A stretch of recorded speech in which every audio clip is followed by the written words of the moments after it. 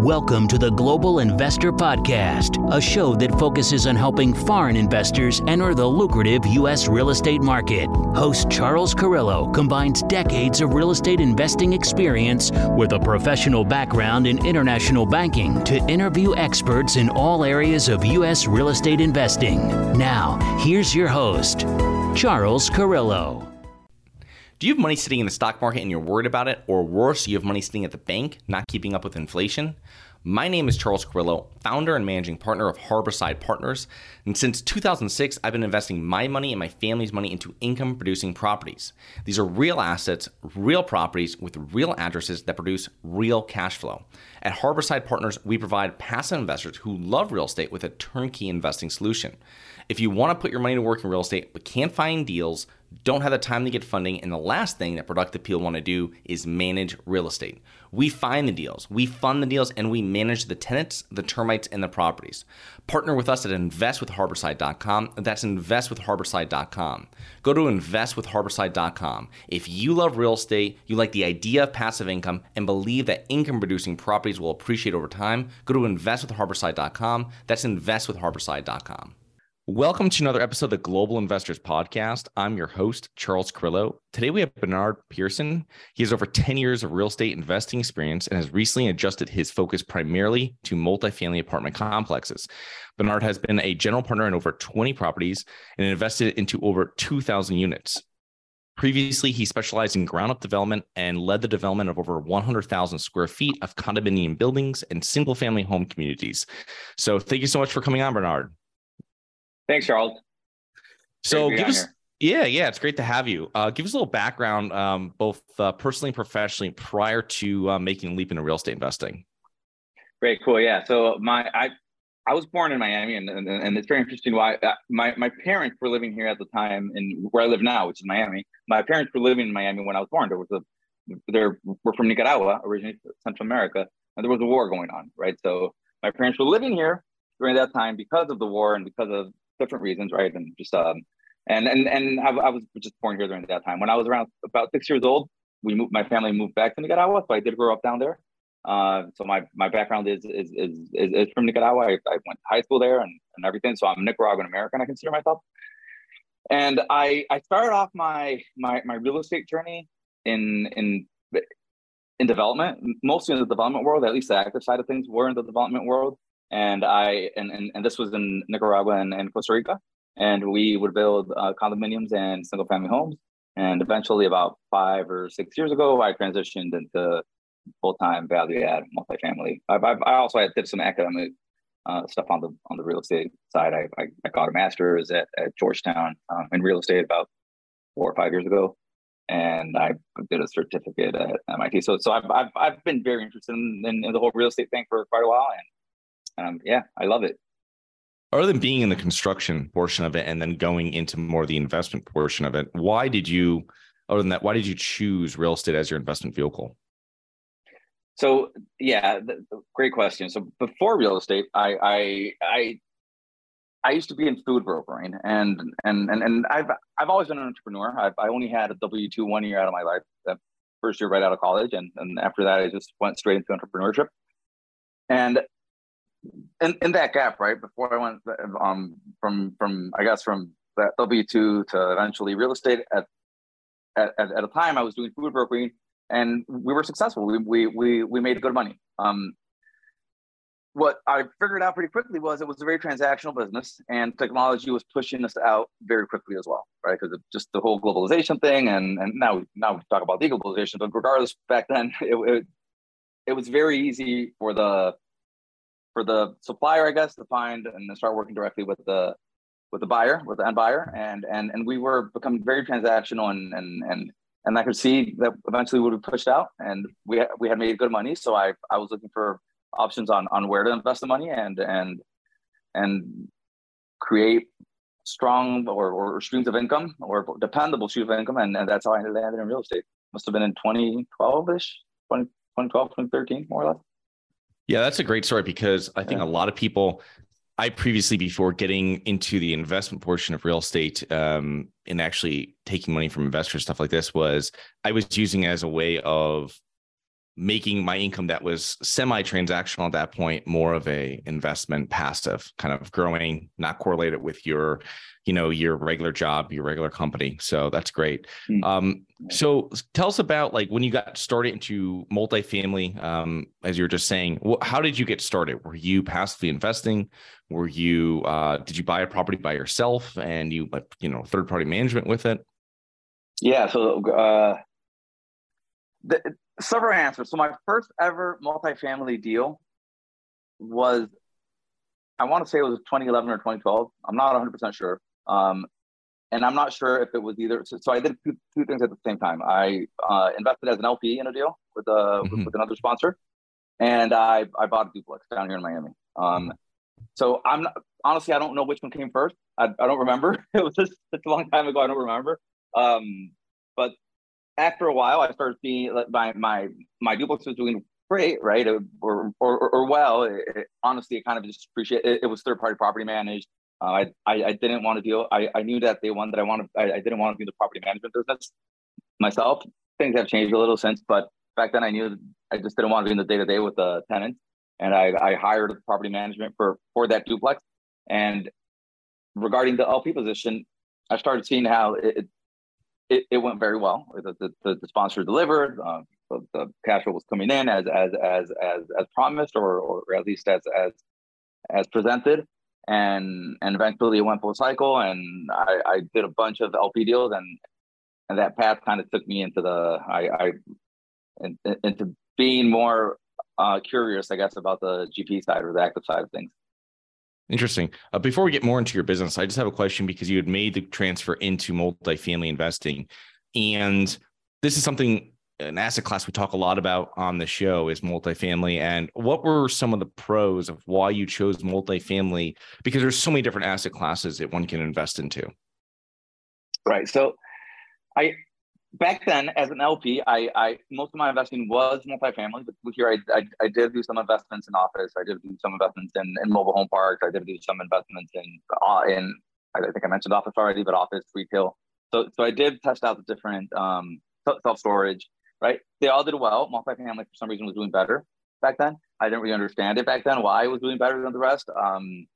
But it was just more consistent, and that kind of led me to follow that path. With that said, we've had great years in multifamily for the last, I want to say, 8 years or even more. I mean, depending on how you look at it. So I've always liked the fact that multifamily, you provide housing, right? So it's an important service that you're providing. It's a great service to your tenants, to your residents, and and on the investment side, it's a need, right? Everyone needs a housing. Everyone needs a place to live. So for me, that was just kind of like the easier decision to just choose that asset class. Interesting. So, Brian, mainly you're working when we know each other from a mastermind group, and you're primarily working with international investors, mainly Latin American investors, obviously, because you relate to them very well. What differences do you really see, let's say, between U.S. investors and Latin American investors, in all senses of properties they're looking for, risk tolerance and returns they're looking for, et cetera?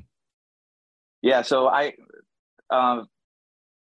do identify very well with them because I used to be in when I did my development work, it was in Latin America, right? Which was a couple of years ago, or about around the same time I did those LP positions. I was also developing in Latin America, so I know the pain of doing business in Latin America. With that said, there are opportunities, there are good things about it, there are great things.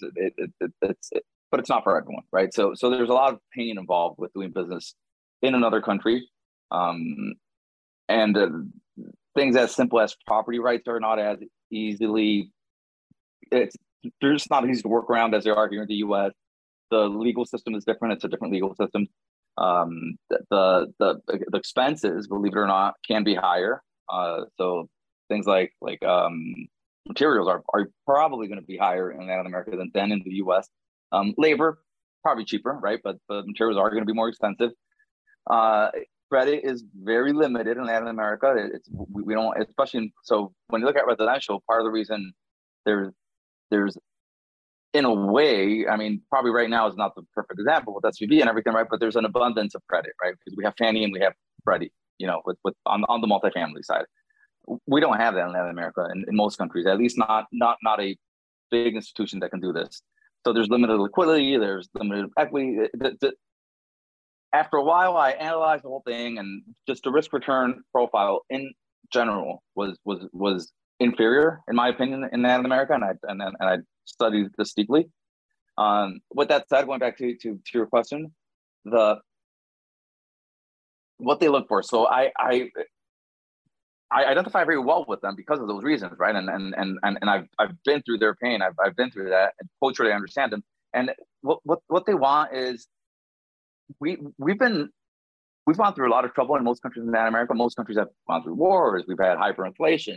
We've had limited credit. We've had numerous things, right, that have complicated life to a certain degree for us down there in general. Every country is different, right? But in general, so they just want to know that they're not going to lose their money. That everyone has lost, especially if they're high net worth. They've had bad experiences at one point in their life, and they just want that security, right?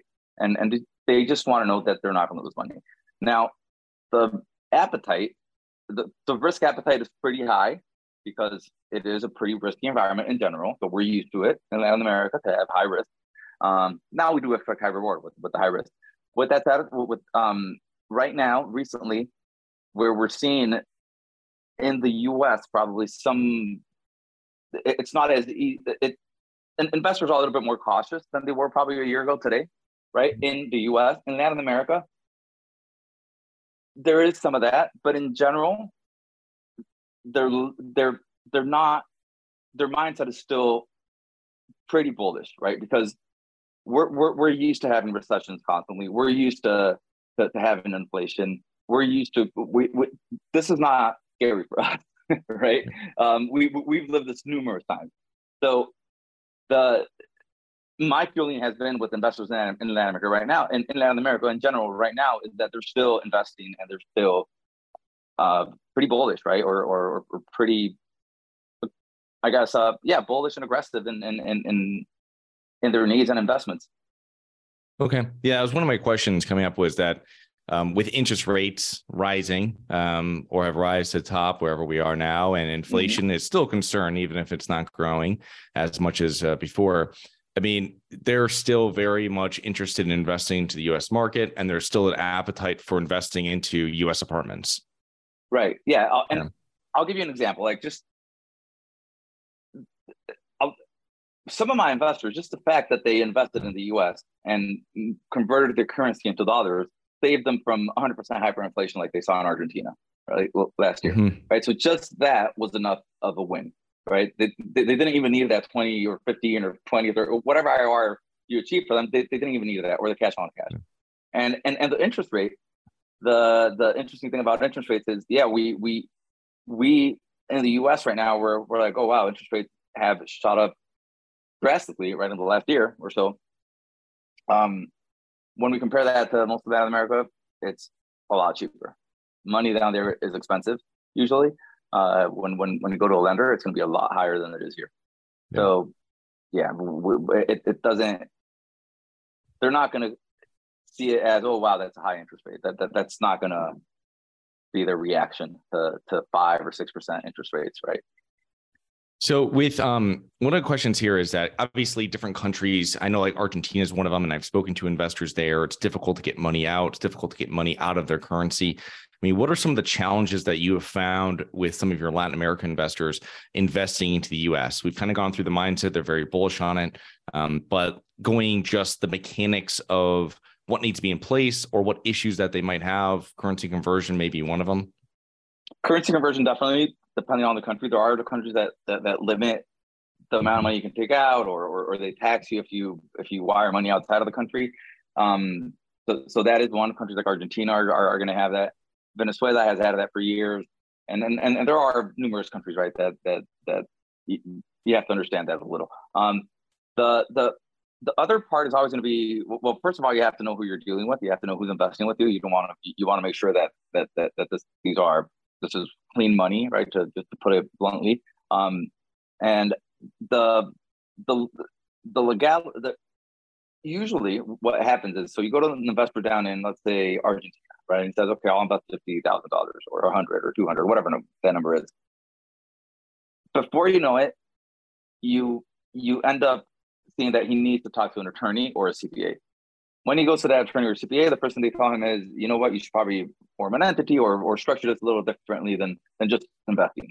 And that takes time, right? So if anyone is looking to raise money from overseas or Latin America specifically, I would encourage them to get ahead of that with their investors and have them structure themselves. Some of them are going to invest personally, but a lot of them aren't.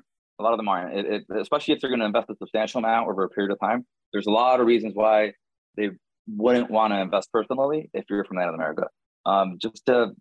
There's only 2 countries in Latin America that have a tax treaty with the U.S. Right? That's going to be Mexico and Venezuela. Venezuela is basically out because of reasons that for many of us are obvious, right? So they're probably not going to be your target to invest in. Most of the Venezuelans that will invest with you are probably in the U.S. already or have a U.S. structure with that they can use to invest. So for you, they're going to be a U.S. person, right? So you don't really have to worry about the Venezuelan. So that tax treaty is really not really beneficial for us. The Mexico tax treaty can be beneficial, but no one else has a tax treaty.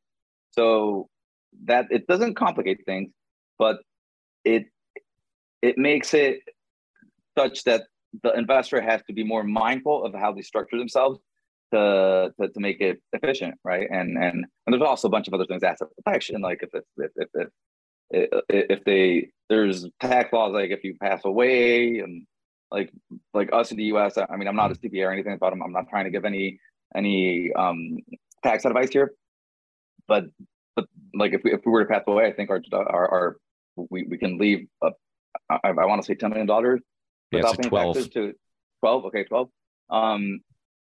For foreigners, that number goes down to, I want to say, somewhere between 50 and 100. They've changed it. 60,000 last time I checked. 60. Okay. But all this stuff, check with you. None of us are attorneys or CPAs. Exactly. But it goes to show you $12 million on the 60,000. It's a huge difference because you can make $60,000 on 50,000. You know what I mean? Exactly. So potentially this investor from Latin America somewhere, right, is investing 200,000. Well, now he has a big problem. Yeah. If he were to pass away, right?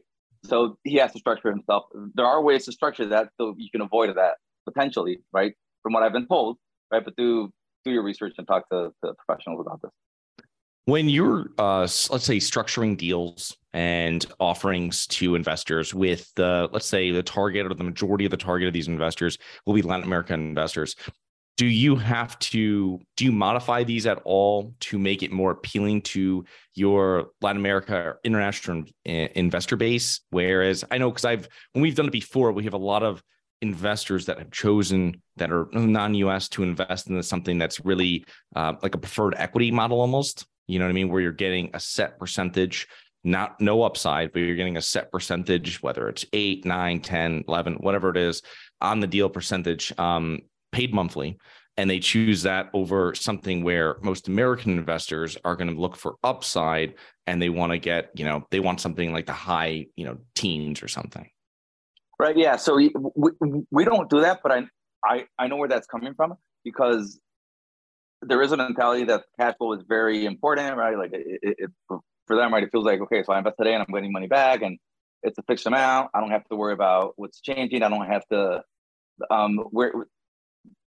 culturally, we tend to be very skeptical because we've gone through rough experiences, right? So it's better if you just tell me that's the mindset down there, right? Just tell me the rules up front. I just want to know how much I'm going to make. I don't care.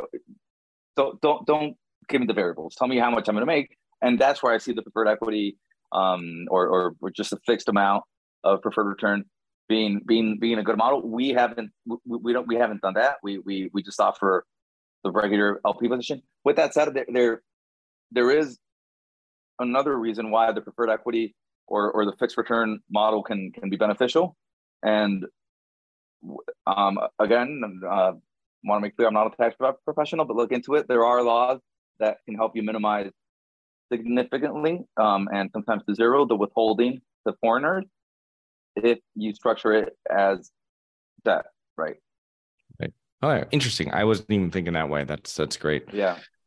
So, So I Bernard, do know that, yeah. that some of my investors, that's what they do. They create an entity, right? And they structure it so that that entity is a U.S. entity, and they structure it in a way where they get a fixed return, right? They almost lend money. I mean, I don't know the details,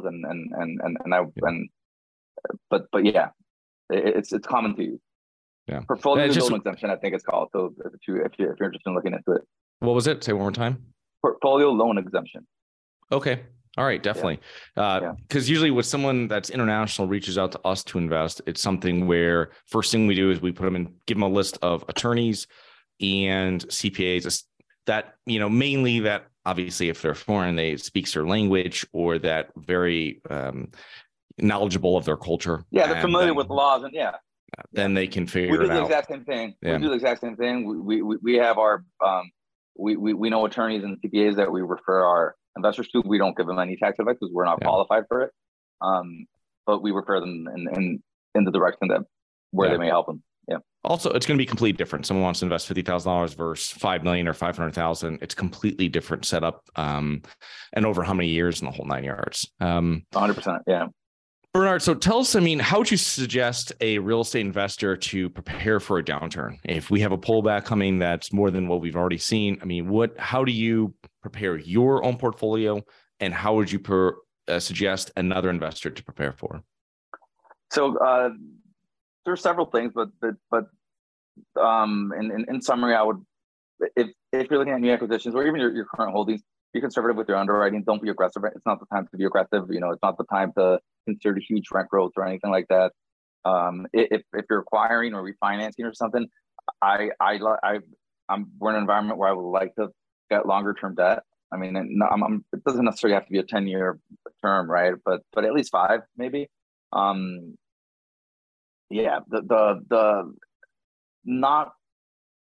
It's also not a time to do heavy rehabs.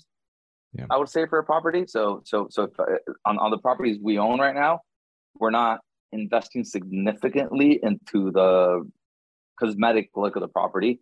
And there's 2 reasons. Frankly, we're not seeing it pay off as much as it would maybe a year or 2 or 3 ago, and we prefer to have that cash ready in case we need it. Right? We think that's a better way of avoiding capital calls and all this type of issues that can arise in this environment. Yeah. No, it's great. It's the same thing as we had one property we were doing prior to everything kind of happening, 18 months ago, let's say it started. We were doing like 5 turns on one property, full upgrades into them, the whole 9 yards. And now when we're doing turns, we're probably doing 1 upgrade per unit per month. You know what I mean? And just kind of testing the appetite, keeping the plan going, you know what I mean? But it's just really testing that appetite. Are we getting the rents that we thought? Is it still make return? Because most of the time, like you said, it's a lot of painting, cleaning out the door, you know what I mean? With a little bit higher rent, but nothing crazy. Exactly. Yeah. That's what we've seen across our properties, that we don't have to go all out right now. And we're mostly, for the most part, choosing not to, or as you said, we're choosing to go maybe more slowly. Right. Yeah. So Bernard, you've been investing or involved with construction projects, investing in your own properties, investing third parties. What are common mistakes that you've seen over your real estate investing career that real estate investors make? Optimism is number one. I think most real estate investors and entrepreneurs we tend to be optimists, and sometimes we overlook things that can happen, or maybe we think we can pull something off in a year. And when it really takes 3, right? And I see that's probably the most common mistake I've seen. Sometimes I've seen over leverage. Maybe there's no need always to max out your leverage. Aggressive assumptions definitely, but that's maybe related to optimism, where rent growths are too aggressive on per underwriting. I've also seen operators looking at deals and reducing expenses too aggressively. And it's not easy to reduce expenses in a property unless you have an edge and exactly how you're going to do it. If you have an edge and you have the experience, and hopefully even the experience in that specific market, you may understand how you can reduce expenses. If it's a new market and you're new to multifamily, it's very easy to think you're going to reduce expenses. And then when you get in, you realize that's not the case. Maybe off the beginning, you change some vendors, you save some money there, you change your property management, you change money there, but consistently showing expense reductions is just not really, you got to really focus on the income is what I found.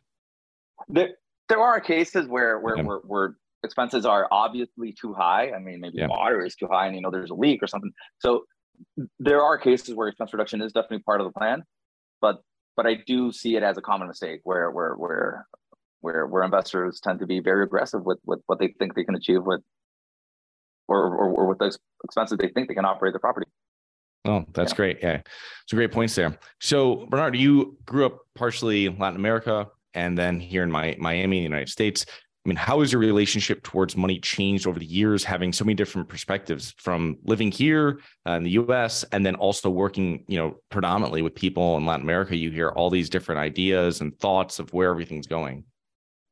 So I've and me, my family, my be it my cousins, my uncles, my parents, and my immediate family too. We've made money, we've lost money, we've been up, we've had ups and highs throughout our life, and that over the last 10 years, I guess that's part of the reason why I'm more focused in the U.S. now, where things are more stable.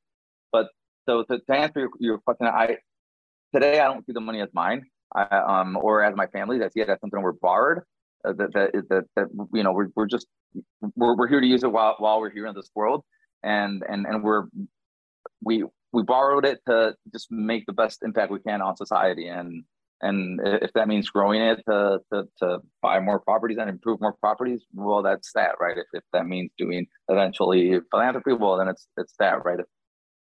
There are going to be numerous ways to use it, but to answer your question, I try to see not the money as mine and not get to create too much of a, I guess, intimate relationship, if you will, with money. Interesting. That's a great response. So what do you think are the main factors that have contributed to your success over the years? Perseverance is definitely one. You have to keep on going. You're gonna mess up. You're gonna be you're gonna want to quit, right? If it's a strong word, I know quit is a strong word in our world, especially. But you have to persevere. You have to be confident that you'll make it. Some of us got lucky on the first deal, right? And perseverance is not that important, but some of us don't. Sometimes it takes 5, 6, 7, 8, 10 deals. And the other thing that really has contributed to my success is making mistakes. They can tell you all day about the mistakes. I can tell someone about a mistake all day and avoid certain mistake. But the reality is, what I've seen with me is until I make that mistake myself, it's not going to have the same impact. Yeah, the other thing too is getting success too early. I see, you know what I mean? Because then you're used to it. And then you're like, and then if you're not preparing your investors, every time I get on call with investors and they're looking at a track record, you're like, this probably won't be what's going to be for the next, this the last 5 years won't be for the next 5. You know what I mean? Just letting you know.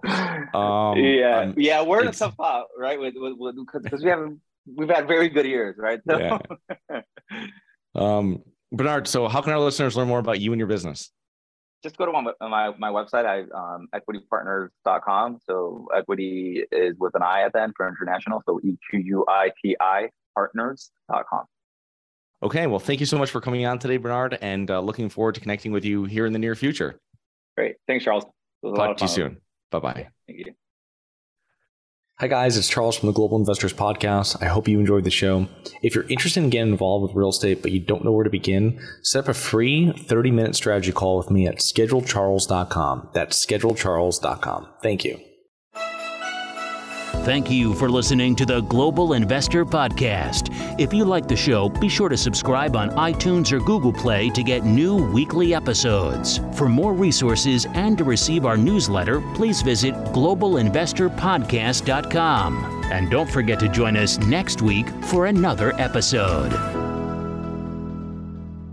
Nothing in this episode should be considered specific, personal, or professional advice. Any investment opportunities mentioned on this podcast are limited to accredited investors. Any investments will only be made with proper disclosure, subscription documentation, and are subject to all applicable laws. Please consult an appropriate tax, legal, real estate, financial, or business professional for individualized advice. Opinions of guests are their own. Information is not guaranteed. All investment strategies have the potential for profit or loss. The host is operating on behalf of Syndication Superstars, LLC exclusively.